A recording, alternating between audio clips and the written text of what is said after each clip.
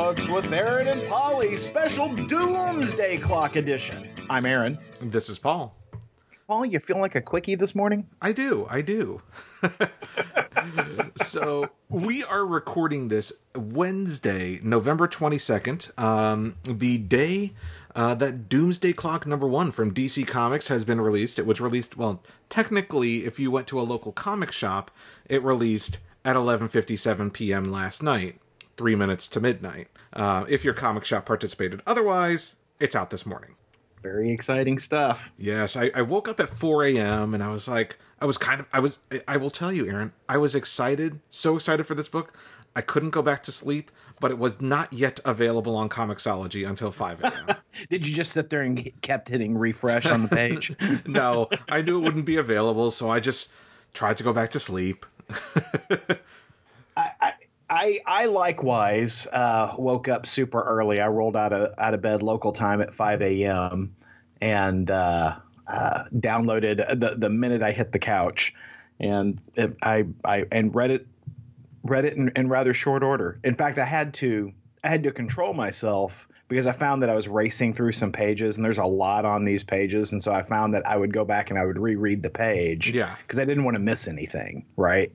And just like the original Watchmen, it is jam-packed with information, and there's a lot to unpack in this story. Oh, absolutely. So I want to get something out of the way before we go into the issue proper and discuss the merits or non, whatever, however, I don't know how you feel about the book yet, of this issue. But I will say, DC Comics, that Batman Creature of the Night ad that's on page 3 of the digital copy by Kurt Busiek and John Paul Leon. Yeah, I mean, I appreciate that you're trying to pump up this series, and this is probably going to be your biggest selling book of the year, but it just felt so out of place.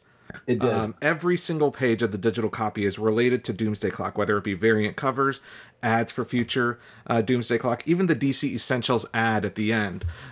It kind of incorporates books that you should read for Doomsday Clock. But that one ad just was like, what the hell is this? Yeah. I mean, I get it. It's a promotion. It's fine. It's just like, I wish it hadn't been there. Yeah. Yeah, no, it was a little jarring because I was like, what the hell? Yeah. It's like, what is that? Yeah, no, I was right there with you, Paul. Yeah. Doomsday Clock, and I don't know if the print version has it, but, the original Watchmen, I don't remember if it had ads or not. I'm sure it did. I don't recall that it did. I bought a couple of floppies of it before I bought my trade.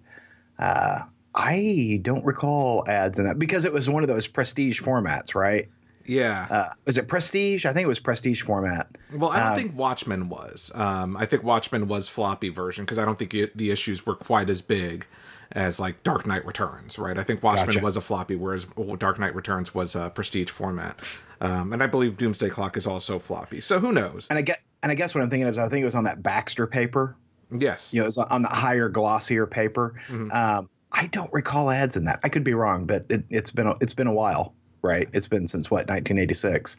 So, first off, I think we need to say this, Paul, beware there be spoilers. Yeah, I do want to mention, while we're recording this, and this is going to release ASAP, some folks who buy their comics in comic stores, just so you know, we are going to talk about this with full spoilers. And so the comic stores may not be open. You may not have your copy yet. You may not have read it yet.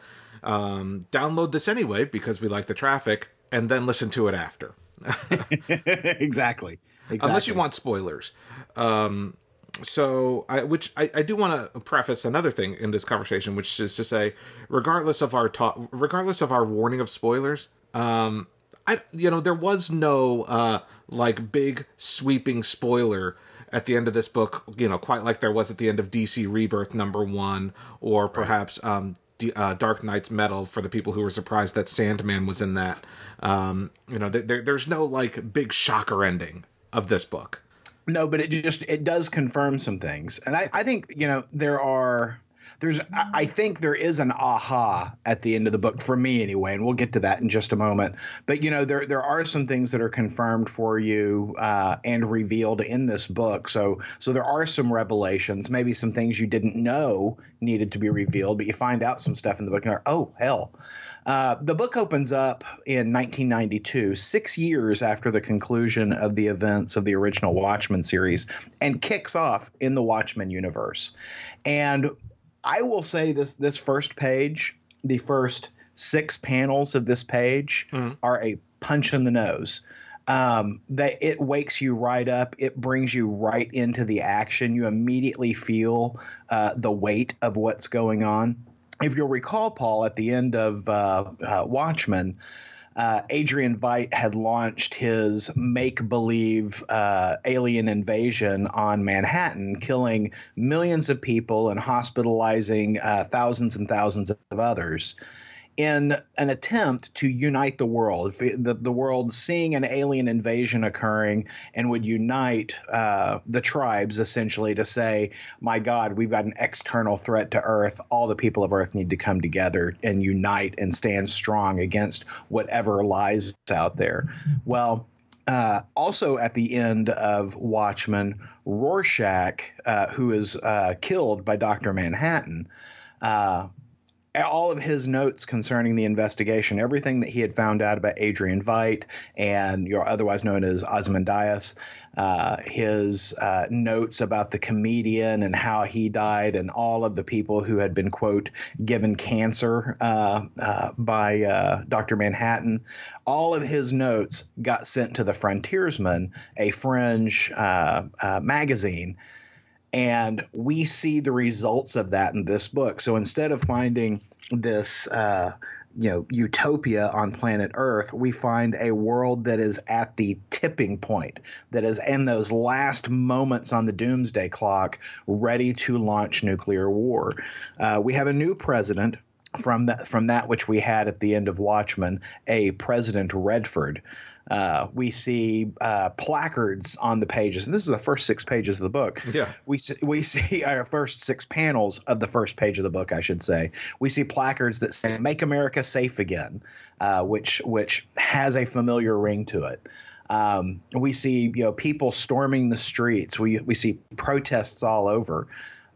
We hear about the president's golf game. It is very interesting, the setup on this page. And I mean, it really sets the tone for the rest of the book. It does. And, it's funny because if you guys, we have, I don't know if we have some younger listeners, I'm sure we do. But if you lived in the 80s and you read books like The Dark Knight Returns and even the original Watchmen, there's just a heavy political hand as to what's going on in the American political climate at that time in both of those books. And that is very prevalent in this as well. At first I thought some of the references to North Korea and the golf game and things like that were a bit on the nose, but a little bit on the nose. But, I think about Watchmen and I think about Dark Knight Returns, and if you revisit those stories, in retrospect, those were rather on the nose as well. The political commentary wasn't subtle in those books either. Yeah, but it's certainly not subtle here. No, not at all. And I had the same reaction. I was like, wow, when I saw the placard and, we're used to seeing the placards, right? We're used to seeing the signs in Watchmen that, the end is nigh. Well, this one opens up with the end is here, right? Mm-hmm. And then as it pans back, on the third panel, you've got the Make America Safe Again. And I was like, okay, I see where this is going. Yeah. And I almost feel, and I hate to say this, I almost feel like, oh, Mr. Johns, your politics are showing. Yeah. But Watchmen was very much the same sort of thing. It was a commentary on where we were as a nation and where we were during the Reagan administration, right? Mm-hmm. And so this is very much a commentary about where we are in the Trump administration, despite the fact that it's taking place in 1992. That said, this book starts off with a first-person narrative, much as Watchmen did, and it appears to be Rorschach's journal. And so the question the reader asks themselves is, hey, Rorschach died at the end of Watchmen. Who's this writing as if he was Rorschach?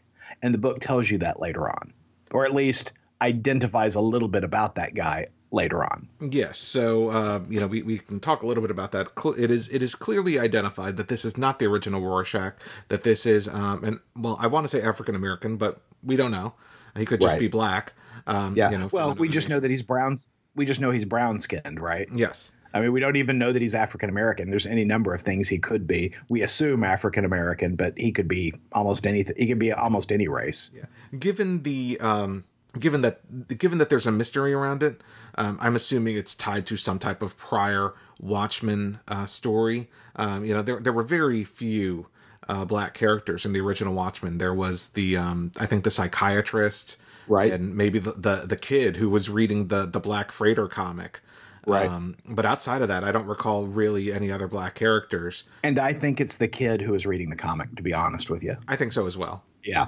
Yeah. I don't recall that we ever learned his name, but when I was thinking about it, it would be too big of a shift for it to be the psychiatrist. Mm-hmm. And the psychiatrist was older. Well, and he died in theory. It appeared as if he died in the explosion in New York. Right. Didn't the kid die as well? I don't remember. I kind of thought they were together when that went off. Yeah, maybe. And it did have. I mean, we didn't see a body. We just assumed they were vaporized in the explosion, right? Yeah. Unless it's another character from the Minutemen. Was that the name of the team? Yes. And I don't recall if there are any other black characters on that team. From the Before Watchmen storyline. Yeah, it feels like we might have some research we need to do. Yeah. Well, but we didn't. So yeah, help us with that, guys. That's right. We're doing this fast. We didn't know this guy was in here this morning. We're bringing you the news quickly, not accurately. Correct.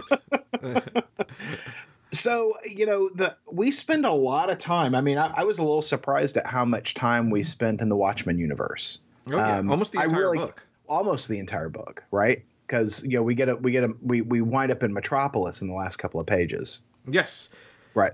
Mm-hmm. So I was a little surprised. I mean, I really kind of expected that ratio to be inverted. I expected we see some stuff from the Watchmen universe.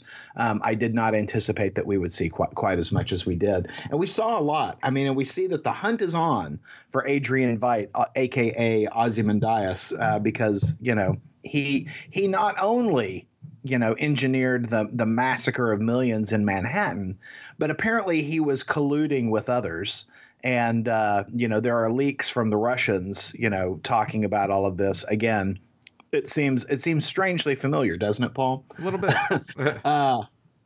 So there's a lot going on here. We see, the authorities are trying to locate Adrian Veidt, and so they're hitting all of his known haunts, and so they visit his place up in is it the Antarctic, the North Pole? I forget where he is. He's in someplace cold. Yeah. At the end of Watchmen.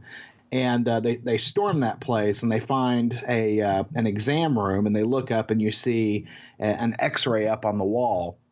And the X-ray was taken earlier that year, and it shows a tumor in his brain, or someone's brain. We find out later on that it's Adrian Veidt's. But then the action opens up in a prison, and we see Rorschach for the first time in this book. And I love the prisoner's reaction when they see him, and one of them is, this prisoner is trying to steal the keys from a prison guard. He's like, give me those keys. And Rorschach shows up and he's like, still one out. Yeah. And the prisoner's like, nope, I'm good right here. I love that. Yeah. I love that. So I think Rorschach is excellently depicted in this book. Absolutely. Even though it's not our Rorschach, the original Rorschach, he is excellently depicted. When we find out that he is there in cahoots with Ozymandias, and they are there to break out the Mime and Marionette. Right. These are two characters that Aaron, you'll have to remind me, were these characters in the original book? I don't believe they are. I think this is the first time we're seeing these guys. So these are based on Steve Ditko's Charlton characters. These characters are all takeoffs of Charlton characters. Punch and Julie. Right. Their Watchmen equivalents are the Mime and Marionette, and woo, they are jacked up. And the mime is so cool. The mime is awesome. The mime is so cool. They go to his weapons locker because, the mime doesn't talk because, mime. And his wife, Marionette, is like, we can't leave until we get his gear. And Rorschach's like, well, we really don't have any time. And Rorschach's cracking me up because he's like, we've got like 3 hours, 40 minutes. I think my watch is a little slow. I think we got like 3 hours, 20 minutes. Again, my watch is slow. I really meant to get a different watch. We've got like less than 3 hours. Fuck, I don't know. Yeah. I mean, I love the Rorschach's dialogue is killing me in this book.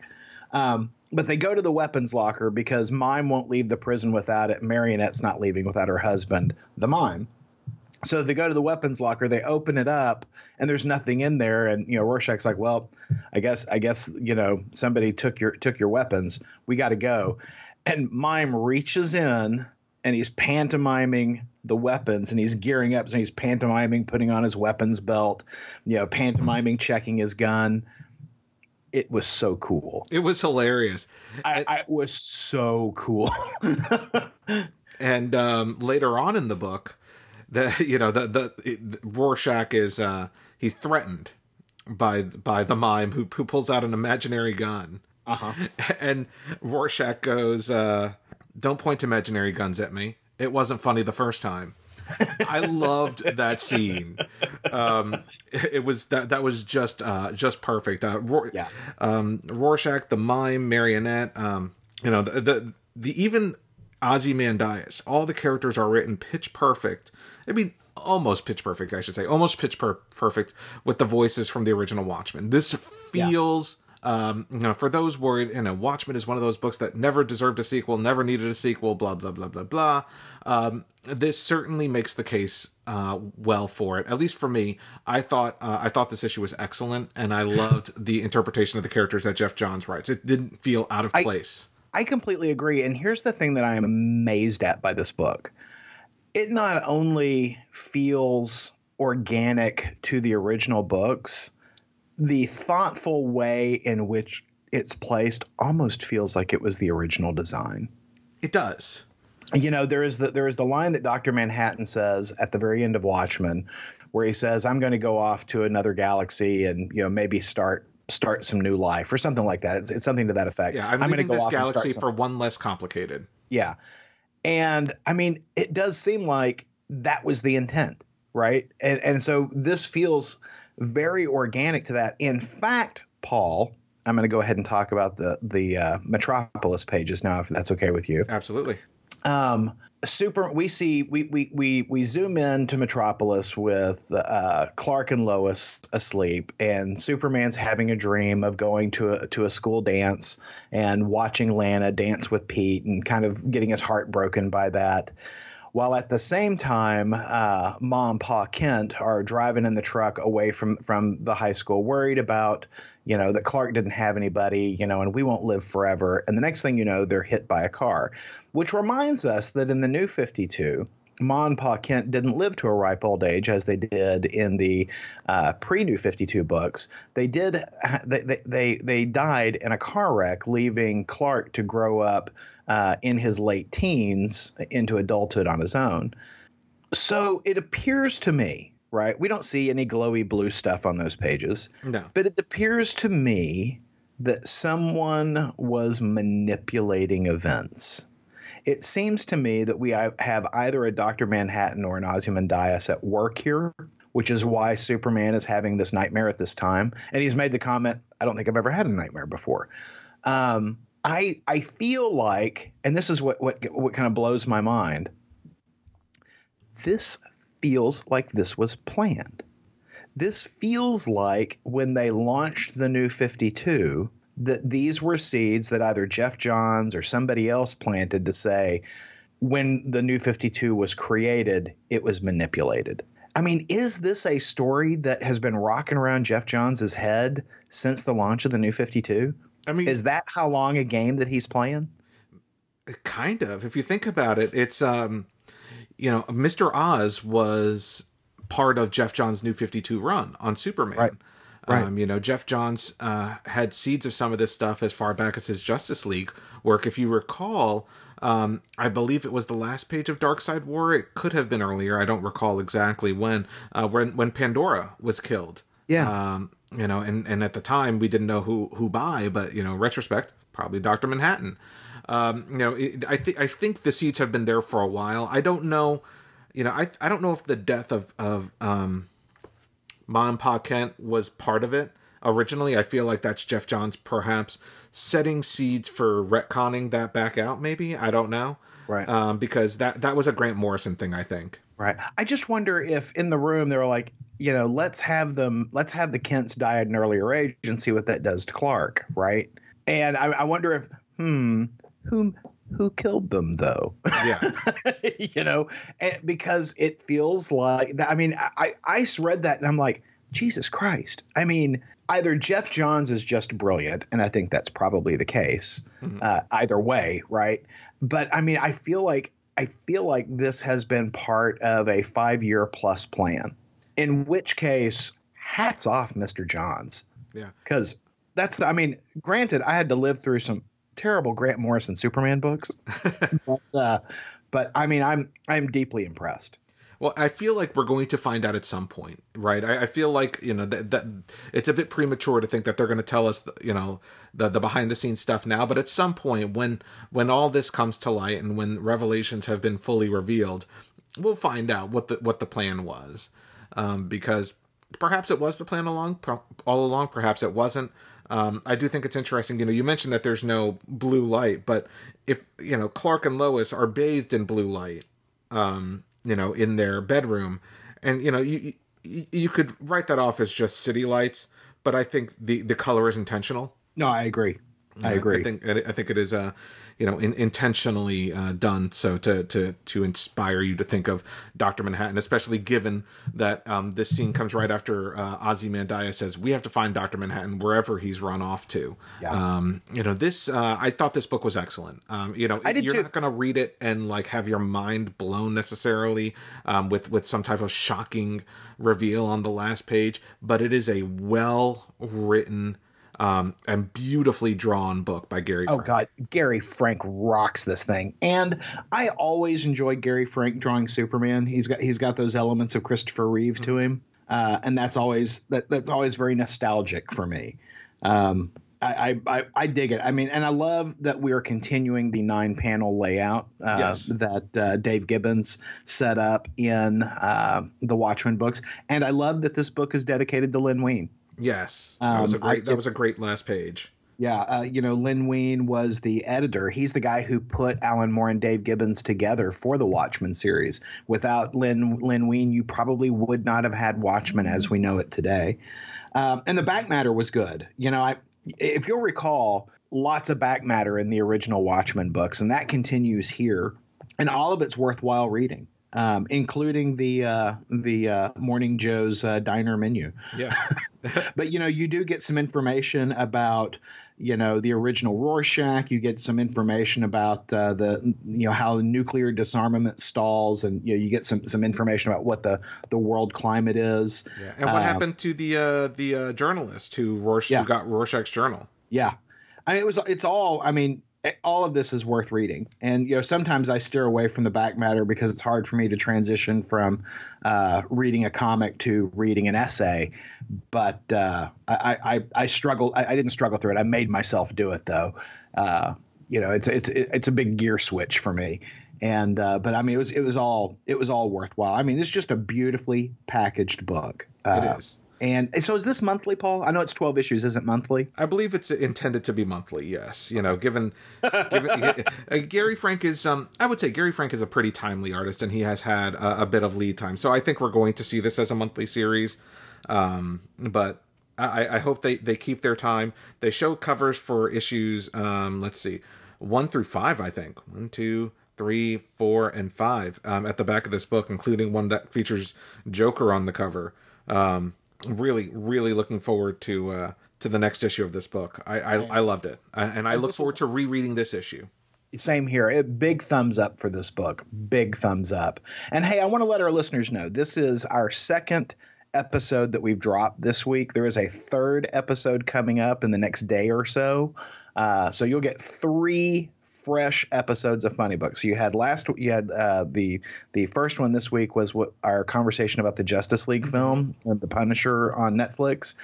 You had this conversation about Doomsday Clock, and then you'll have the conversation concerning last week's comics, which will come out in the next day or so. So 3 episodes, plus we're back with an all new episode next Monday. So all kinds of content for your ears. So thank you guys for listening.